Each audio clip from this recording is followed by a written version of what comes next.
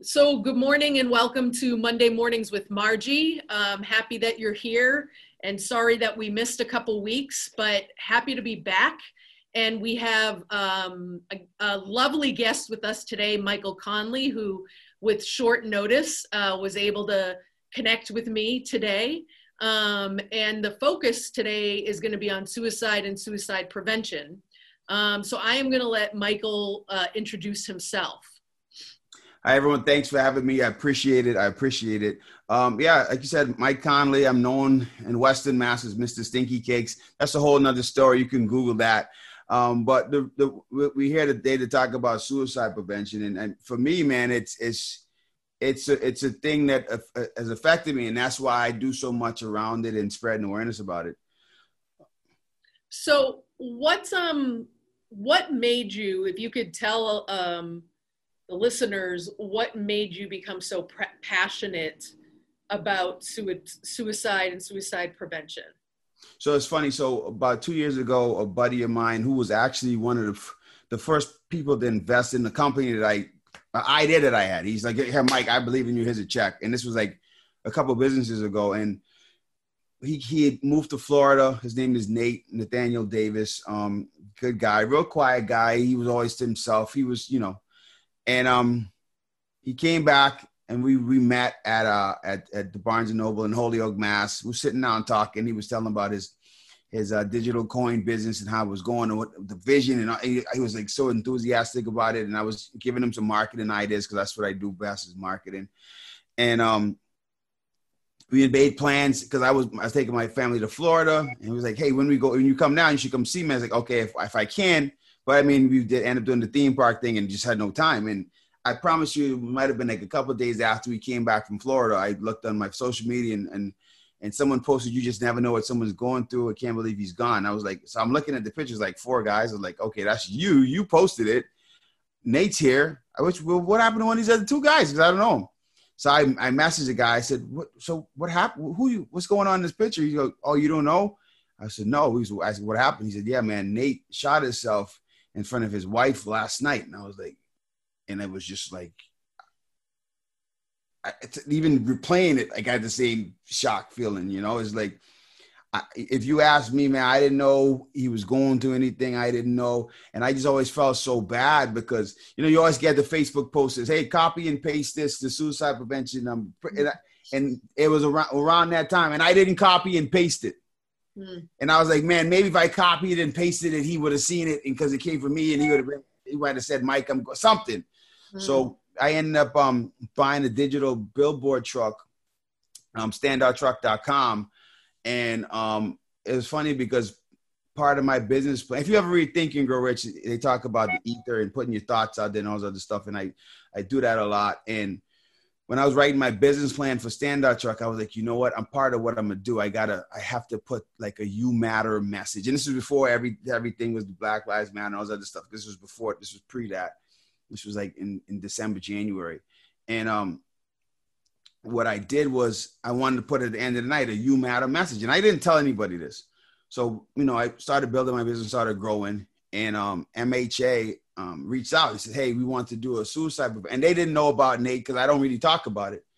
So what ended up happening was they ended up hiring us to do for the whole month to do a suicide prevention message and help them further their mission. And it to me, it was like I had to do it. So we ended up, they ended up getting a nonprofit discount and we gave them some extra time just because I feel like there's a stigma around mental health, and I feel like it shouldn't be, because if I was hungry and I came to you, you would feed me.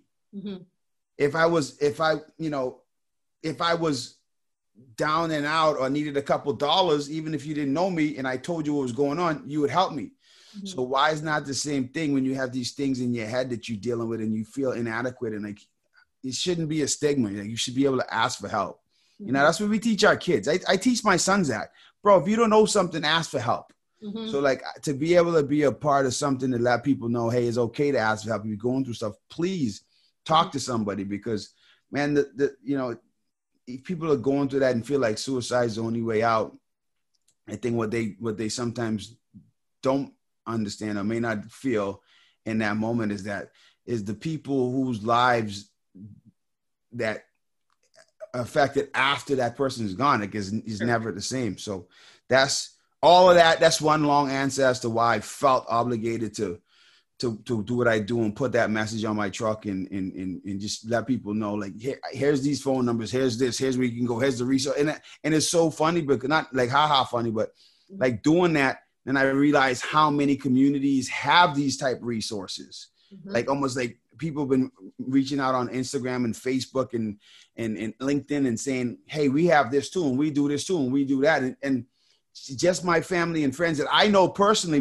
because they see that billboard driving through the streets on the standout truck, they call me and they go, Mike, that's a really positive message that you spread. And so like, I'm saying, well, see, now people are at least starting to talk.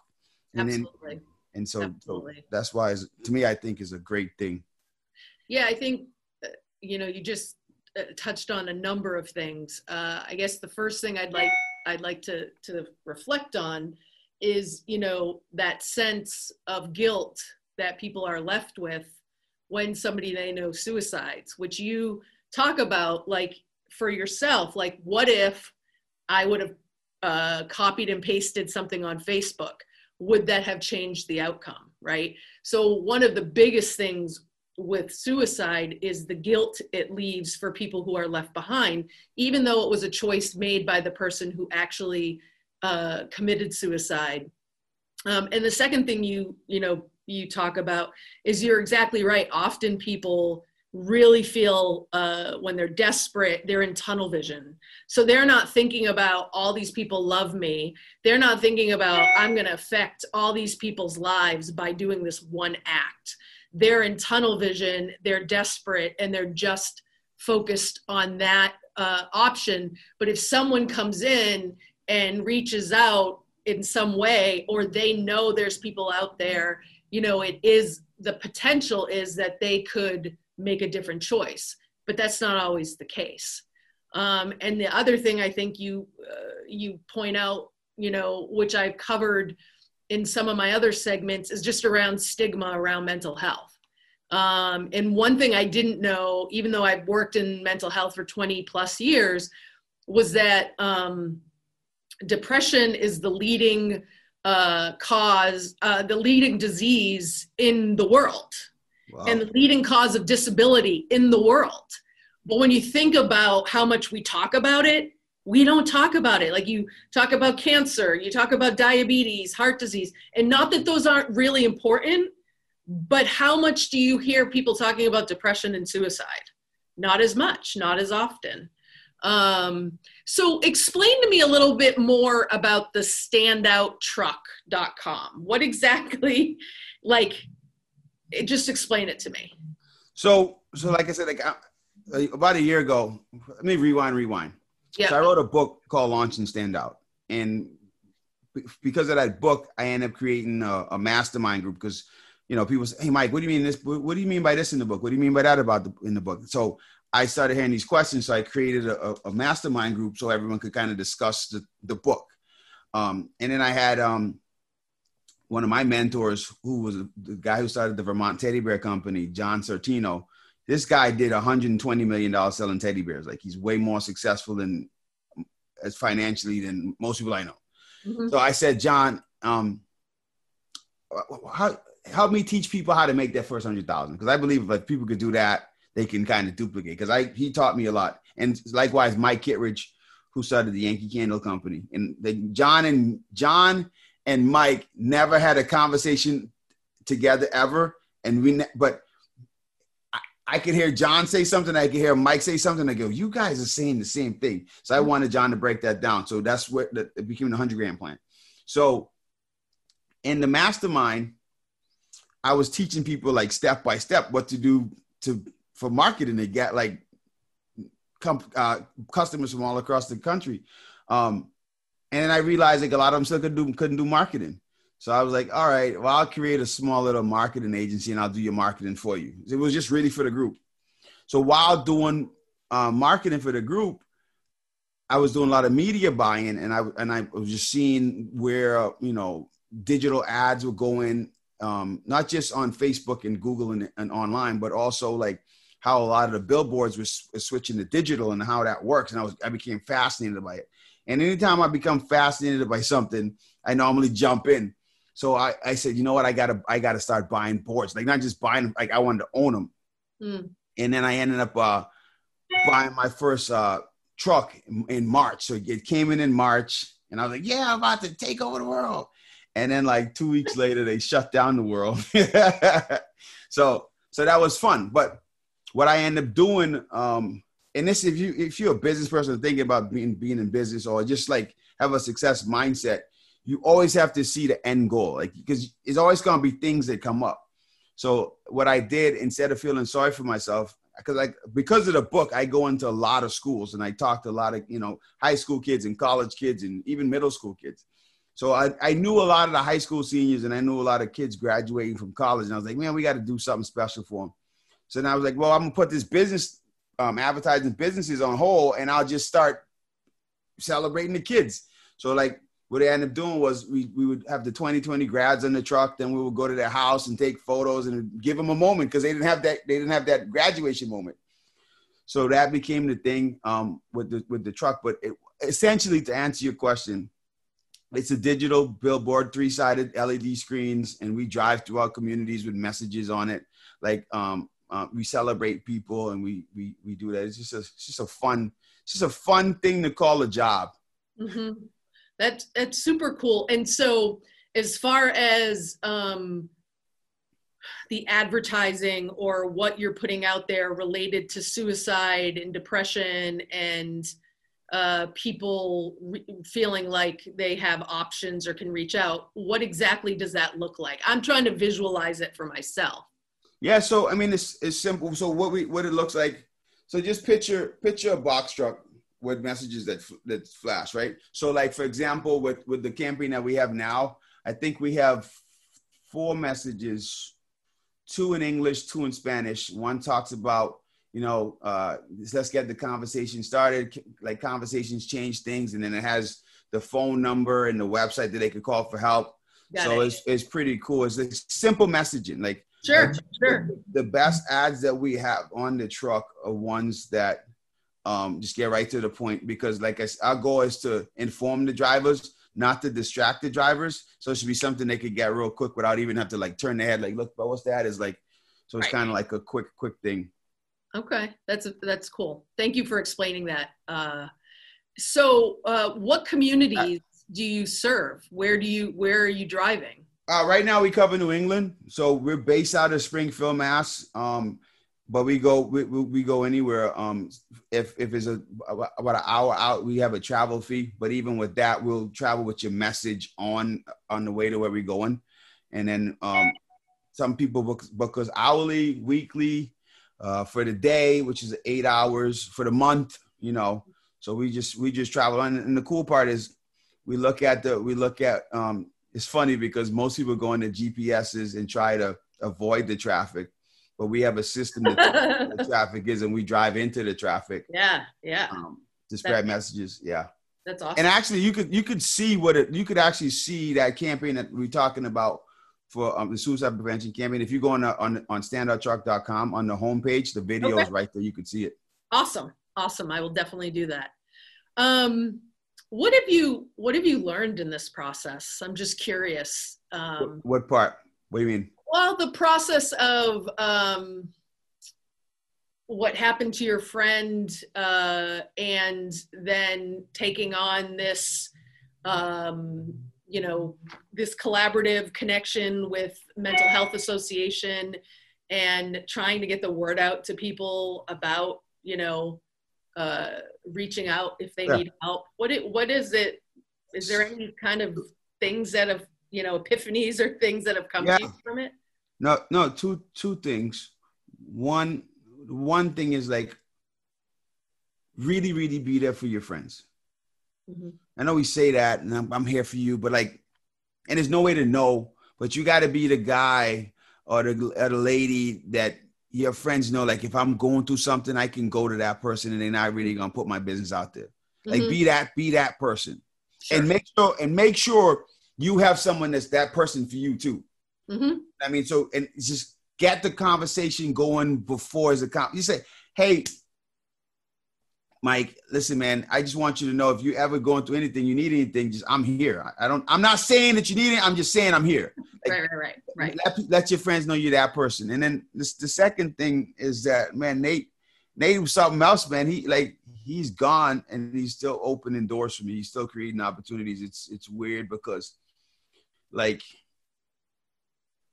he was such a given person. Mm-hmm. And I like, you know, the saddest part for me is that his sons won't really ever get to know him and his daughter won't even really get to know him. I mean, we could talk about him, but that's what he cared about. You know what I mean? He was different. So this is the thing. Nate was different in the way, like he was so quiet. He was always to himself anyway. Like, you know what I mean? So you wouldn't be like, oh, wow, he became real withdrawn. You couldn't do that. Right. And then he took his sons out of school to homeschool them because he didn't like the way the school was teaching them. Like he's that kind of person. Right. But I mean, now turning something sad into like a positive in a sense, like, you know, how can I help? How can I help other people? Like, because I really don't want anybody to ever feel what I feel with that. Like, just that feeling, like I said, it's just like man, it's like you said it's a guilt, like it's a real guilt. Like I was just talking to the guy. Mm-hmm. Right. And then I feel bad because we went to the theme parks. I should have went to his house. You know what I mean? And then I'm like, man, I should have hit the share. Like, it's like, so like, if, you know, so throughout the whole process, like I said, the two things would be make yourself the person that people know they can really talk to and trust, and no one's going to do it. And then, you know, everything that we go through, man, is always a silver lining. Is like when I told him, it's funny, not how funny yet again. When I said to MHA, yeah, I had a friend that, you know, that committed suicide. It wasn't even for them to run with that, but that ended up becoming one of the focal points of that campaign because we ended up doing a whole media blitz with that. Mm-hmm. You know what I mean? But just to get people to understand, like, this is real, man. This is, you know, especially and then on the flip side, and I haven't said this at all, especially in the African American community, like mm-hmm. you talk about we supposed to be tough and this and that, man. Listen. Mm-hmm. That's a whole nother aspect of it, you know, just absolutely just being able to attack that stigma for just this is another thing too. Like, I know we're in a time where like racial tension is so tight, but something like this shows like no matter what you look like, it shows how silly like racism is. Like, no matter what you look like, we all going through the same thing because you got the part where, you know, the young African American kids, it's suicide is huge for them. Then you have where the white males is huge for them. Like, and like we all dealing with the same stuff, no matter what we look like. Absolutely. You know what I mean? That's another thing. But no, it's pain is real for everyone. For everyone. But there may be different causes of pain for different people, but the pain is real for everyone. And so I think what you're doing is amazing. And we will list your website up here, and we will also be listing other websites or phone numbers that are for suicide prevention. So if there's anybody that happens to be watching or listening to us, they will be able to access that information as well, and know that there are resources out there for them. So I appreciate your time. And I love your energy. It's great.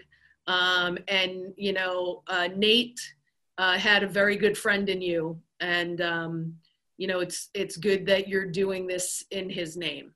So thank you for your time, and thank you to everyone who's listening in today. We appreciate your time, and we hope you have a great week. Thank you.